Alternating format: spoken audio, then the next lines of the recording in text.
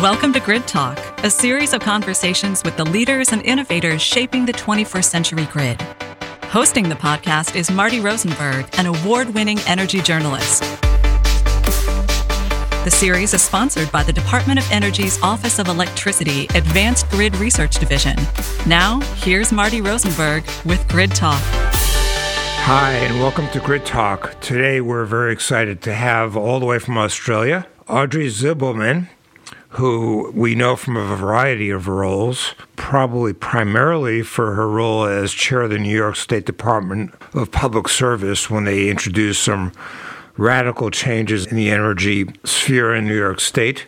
She's also been CEO of the Australian energy market operator for over 3 years, close to 4 years. And after that was vice president at the Moonshot X Factory at Google.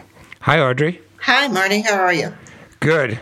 You've got an impressive resume, and you bring expertise from a variety of perspectives.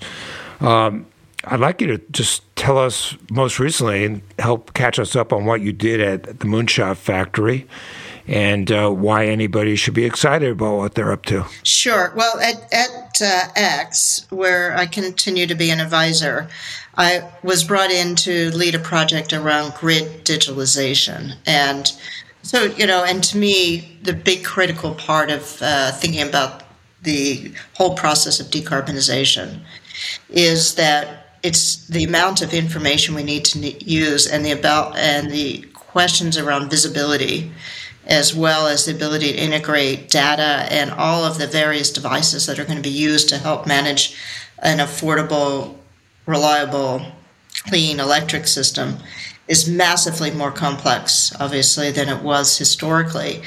And part of this is going to be creating these digital spines, as they're called, or digital platforms that allow us to manage this data and share it in such a way that we can make sure that we're achieving the outcomes that we need to achieve from a societal standpoint. So that was what I was doing at X. So X, as I understand it, means literally you're trying to bring solutions into being that have 10 times the impact on tough problems than conventional evolutionary technology. We've got folks like NREL at the U.S. Department of Energy. We have folks like EPRI. Where do you think X is going where others are not going? And how are you interfacing with the industry and keeping them abreast of what you're achieving there? Well, again, I'm no longer at X. The project is called Project Tapestry, and that continues to go on. And there is a recognition at Tapestry where it has to be a highly collaborative aspect, and they're working with utilities and multiple entities to build this. So this is never going to be one entity is going to do it all.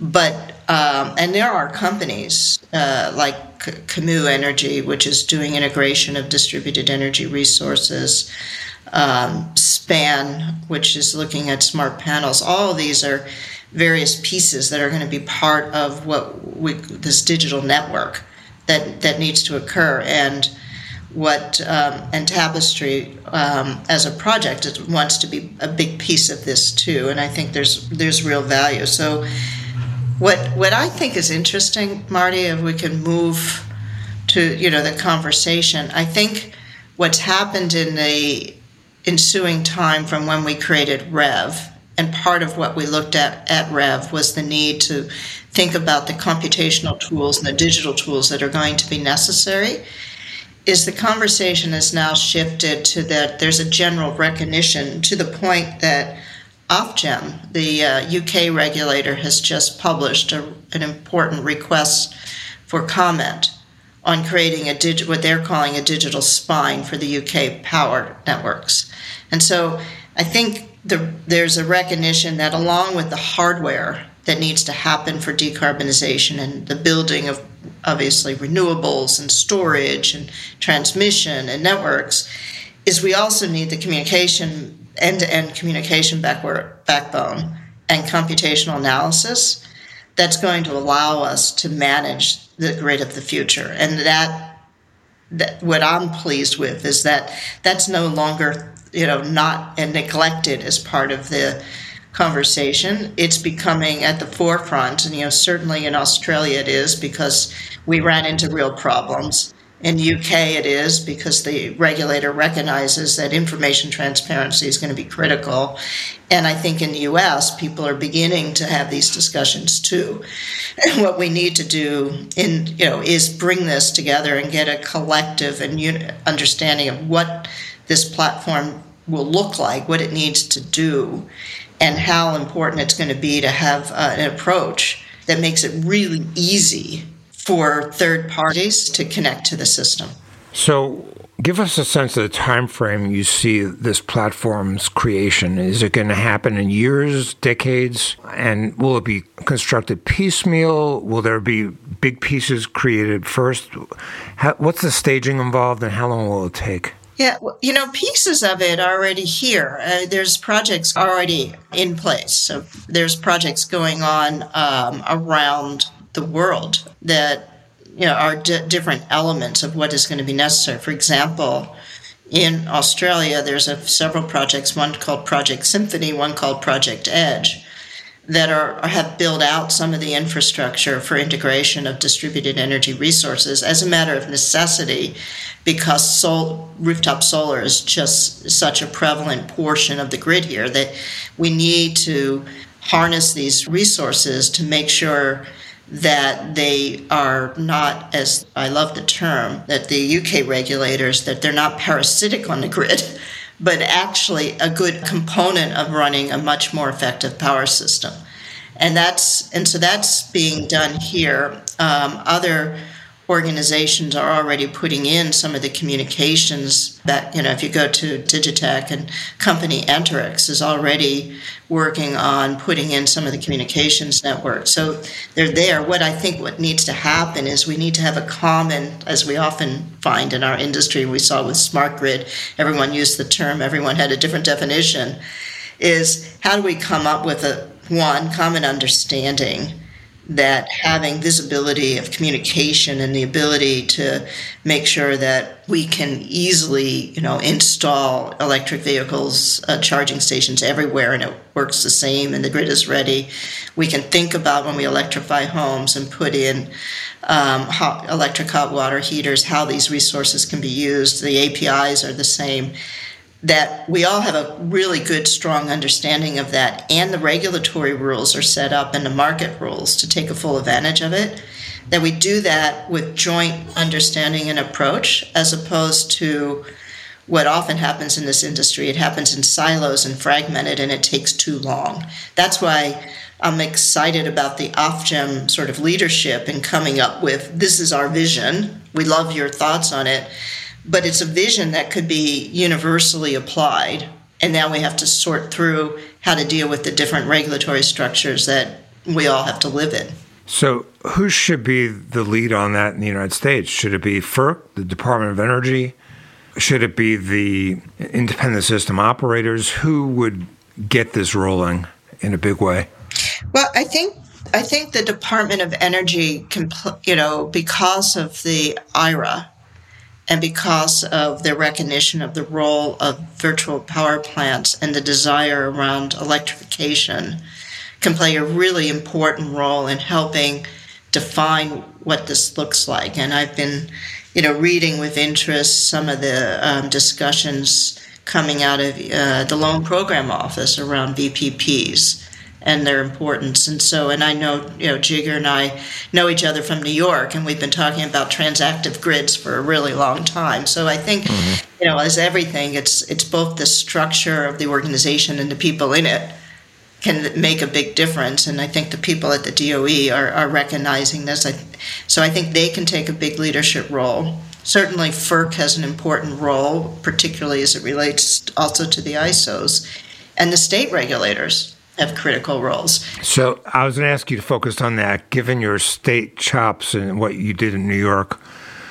It's fragmented, the sophistication and the capabilities, and what will it take to get every state involved, and do we need every state involved? I think every state needs to understand, the importance of information, connectivity, communication in order to take full advantage of driving efficiency in the grid, as well as hardware on the system that allows us to do things like dynamic line rating so that we can take maximum capacity of the existing system as well as building new ones. So I think every state should be really aware that we now, with digital tools, can drive efficiency, which results in lower prices to consumers, as well as better resiliency at the edge of the system because we have better connectivity. Nobody should look at this and say, I don't want that. Well, why? You would rather have an inefficient system? Let's have as efficient a system as we can. So I think we need to do that. Where I think NARUC can come in is really working with the federal government to say, well, how do we have a common view towards this?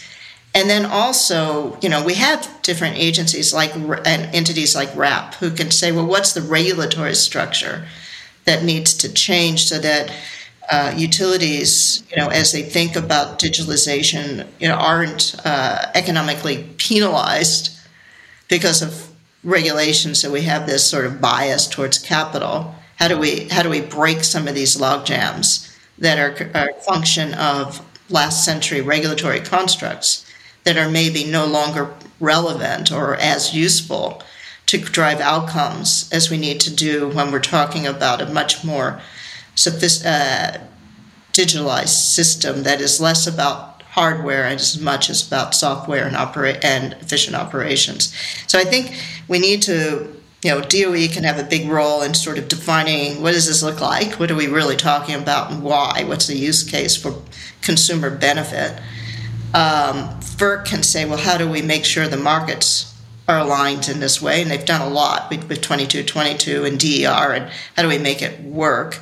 And then I think the states can start saying, well, there's nothing in it. It's like we never would have built the internet if every state had a different way of thinking about the internet. So how do we do this in such a way that we drive efficiency? And if we do that, the value, of course, is that from a manufacturing side and from a cost side, if everyone looks at it as a common approach, that drives down costs, and then it also helps get to scale. So I think all those pieces, the beauty, of course, in a country like the UK, where it's all based on one regulator, it's a lot easier. In the US, because we're so fragmented, it's hard. But I think it's a conversation that shouldn't be seen as anything other than consumer-oriented, because what we're talking about is how do we make the transition occur in such a way that is the most economically efficient for consumers and drives innovation, because we're leveling the playing field around information.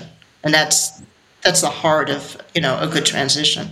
Recently, there was coverage in the media about the fact that there's a lot of renewable energy projects in the wings here in the United States that just can't get approved and built because of a transmission bottleneck. How would digitalization address that and help speed that along? I'm so glad you asked me that question. Think about it. If we had better information, this is something we did in Australia when we in terms of creating a digital twin of the power system, and it's a lot of work, and countries like the U.S. need to be into this so that they can help create the tools, is the idea that if you do this and you've digitalized the grid and you can have now a real operating twin of how the system not only is working today, but how it will work, because that's what we're modeling. And we use cloud-based computing, which is a lot faster. Then what happens when someone wants to interconnect to the system, you can provide the right security basis, is that they can now see what will happen on the system when they connect. You could set the protocol of what's going to be required in order to make sure that you don't impair the system when you do connect. And then when you come in with your application, you can use your own engineers to say, we've used the model of this system of what will happen when we will connect. And now we can demonstrate that when we do connect, we're not going to create a problem on the system. Because that's a lot of what's holding things up, is you have to model that you're connecting into a power system and you're not going to impair it. And if it looks like you need to invest in some sort of resources, you can do that as part of your application. We can speed it up. So, another way of thinking about it, rather than just using the system operators and utility engineers, third-party engineers can get the same information. They don't have to debate about what's the source of truth. There's just one truth. This is what will happen. We know what the protocol is, and here's how we're meeting it. Could totally expedite things. And then the other piece, of course, is when physical transmission is required, you can also have third parties say, well, we're willing to, put some money into this because this is our asset that we're trying to get online. So you can start then unlocking other models. I liken it to, when you think about what Google Maps has done for our economy in terms of information transparency and how many great businesses were constructed because we created transparency, or the internet itself or any other platform. Digitalization of the grid can provide us these tools so that it's not just one small group that is looking at it, and we provide and the information becomes more transparent. And of course, the inevitable question is, how do you protect cybersecurity? Well, you can do that by containing who can get access and what credentials, and we do that all the time. So I think we can get there. But yes, having better information, having a single source of truth, having a model that everyone believes in, so you don't have this war of models, all will make a significant difference in how we get this done faster. Well, I tell you, the concept of having a single source of truth in these crazy times is very appealing. Maybe we could apply it to our political and social reality as well. Yeah, that would be nice too. and it was truly true.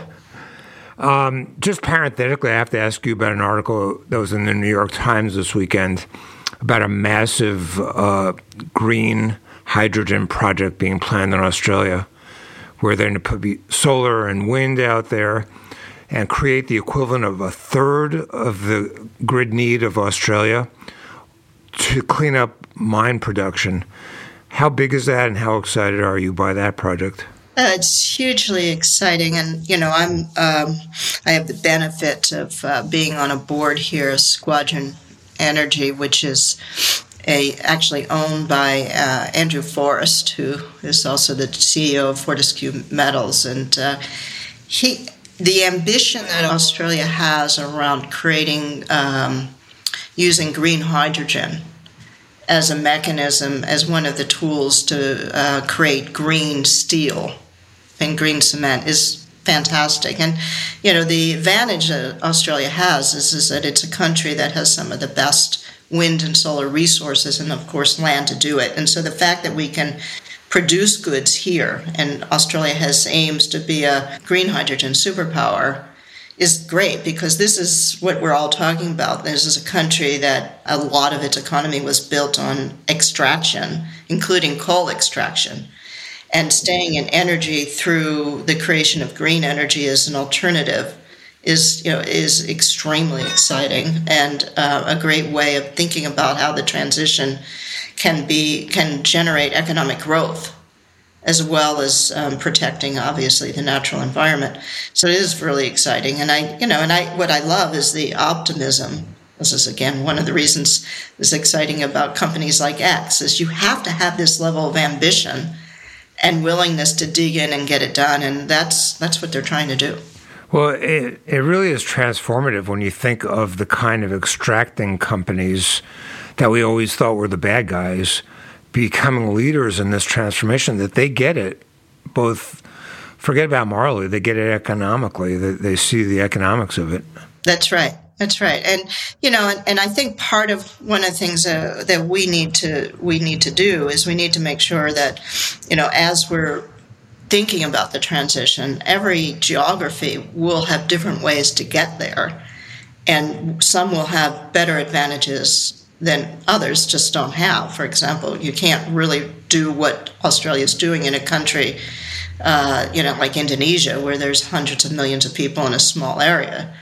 But if you could produce it here, then of course, the rest of the world can benefit, because now you have effectively free electrons producing green steel.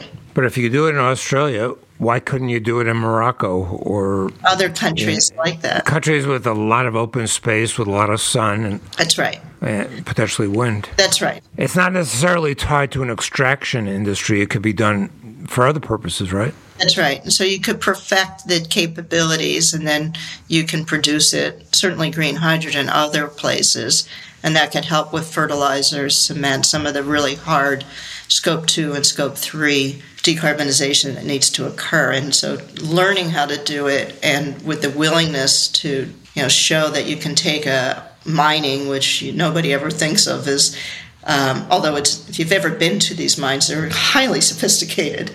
But basically as early technology adopters, but they're looking at this because they recognize this is the hard stuff that we need to start getting to. So in the last few minutes, let me take you back to a timetable. When you talk about digitization of the grid, and you say it's already happening in pieces, is there a tipping point where you think we're going to be on that downward slope of really achieving great things, and how long will it be? Here in the United States, let's focus on the United States. Yeah, I think what's going to happen in the United States, and similar to what we saw in Australia, but for different reasons, I think we're going to see a tipping point in the next decade around EVs. And so we have to get the charging infrastructure up there. And, probably a similar tipping point around electrification. So within that, in order for that to work, we need to build a digital piece out. And that's not going to be, we're going to build it and then it's just going to sit there. We need to build the first pieces of it. And I think the elements of that are there. We just need to combine them and put them together. So I think we have an opportunity to actually, with a bit of vision, and to get this done within the next 5 years, at least the first components. And one of the organizations I work with through RMI is Energy Web Foundation, and they've built actually a big piece of this already in Australia and in Europe. And so we can move quickly. It's not, as always, I don't think, it's not a technology issue. I think technology can move, and it'll continue to grow in sophistication. It's really getting the vision and regulatory framework set up. And I think we have the momentum behind us now, in many parts of the U.S. where people are saying, oh, look, we're not going to be able to implement the policies because we don't have the capabilities. And so that's creating the urgency to get it done. And I'm optimistic that in the next few years we can pull it all together and at least have the first components built and then go from there. And I think this is an area, frankly, of course, I feel like U.S. should play huge leadership in. And our challenge is the need to get all the various regulatory bodies to be speaking the same language and moving in the same direction.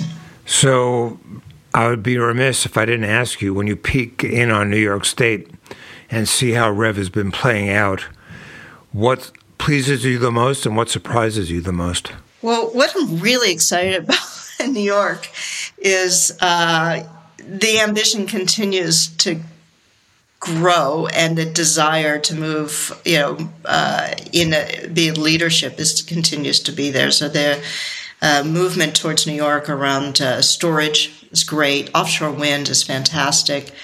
That people continue to drive the need to think about leadership in terms of how in a northeastern country like this we need to look at electrification in order to achieve our goals. And so they're recognizing that, one, they need to continue to lead. Secondly, leadership's not enough. You need to put money behind it. So Green Bank has been highly successful. And third is that the policy objectives and goals need to survive multiple administrations because you need that continuity, that's there. Are they, in fact? Yeah, I think they are. I think, Governor Hochul has sort of upped the ante again. And so I don't think there should be any question in anyone's mind that New York wants to lead in decarbonization and demonstrate that a northeastern state can use electrification and can use good policy to drive positive outcomes for consumers. I'm also extremely excited they just announced part of their policy is to start looking at what I thought was really important is we look at price, and that no one in New York should pay more than 6% of their income for energy. So recognizing that in order for the transition to occur successfully and maintain what one would call social license, two things need to happen. Electricity needs to continue to be reliable. The system, energy, needs to continue to be reliable and affordable, because otherwise nothing else will work. And that fact that New York is seeing this as a solutions that need to recognize that all of this has to occur, but that you can get there with the right types of policies is fantastic. So the last question I want to ask you, Audrey, is summing up, you've seen what's happened in New York State, what you wrote and how it's playing out. You've seen what a leading innovative company like Google is doing on sustainability fronts. You've been on both sides of the Pacific now. You see the Australian experiment versus the U.S. experiments, and you're cognizant of everything that's happening around the world. Are you optimistic about dealing with climate change and getting our energy system where it needs to be? Yeah. Marty, I just sort of have the pleasure of also to be sitting as a member of the board of trustees of Rocky Mountain Institute. And 60% of Rocky Mountain Institute's work is in the global south, who is also rushing to try to make sure they're transitioning well. We use the term there of applied hope, which I love, and it's sort of it comes out of it's Amory Lovin's sort of thought process is, one is apply facts, always look at the facts, but also we're at a point now where we've crossed the Rubicon of, I think, recognizing this is the direction we need to go, and now we need to put together the systems that get us there. So, yes, it's going to be super hard, but we've won a lot of the wars already, and now we just need to get on with it. And I think I'm very optimistic we'll get there, and excited we'll get there, and I don't think we have a choice, so we have to, right? So on that note, thank you very much, Audrey, for chatting with us. It's always a pleasure, and let's check in again. Okay, thanks for the opportunity, Marty. Thank you for listening to Grid Talk.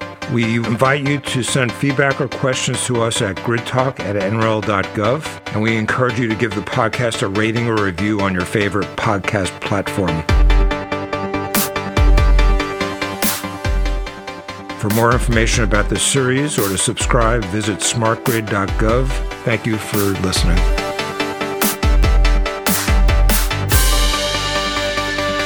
Thanks for listening to Grid Talk, presented by the U.S. Department of Energy, Office of Electricity, Advanced Grid Research Division.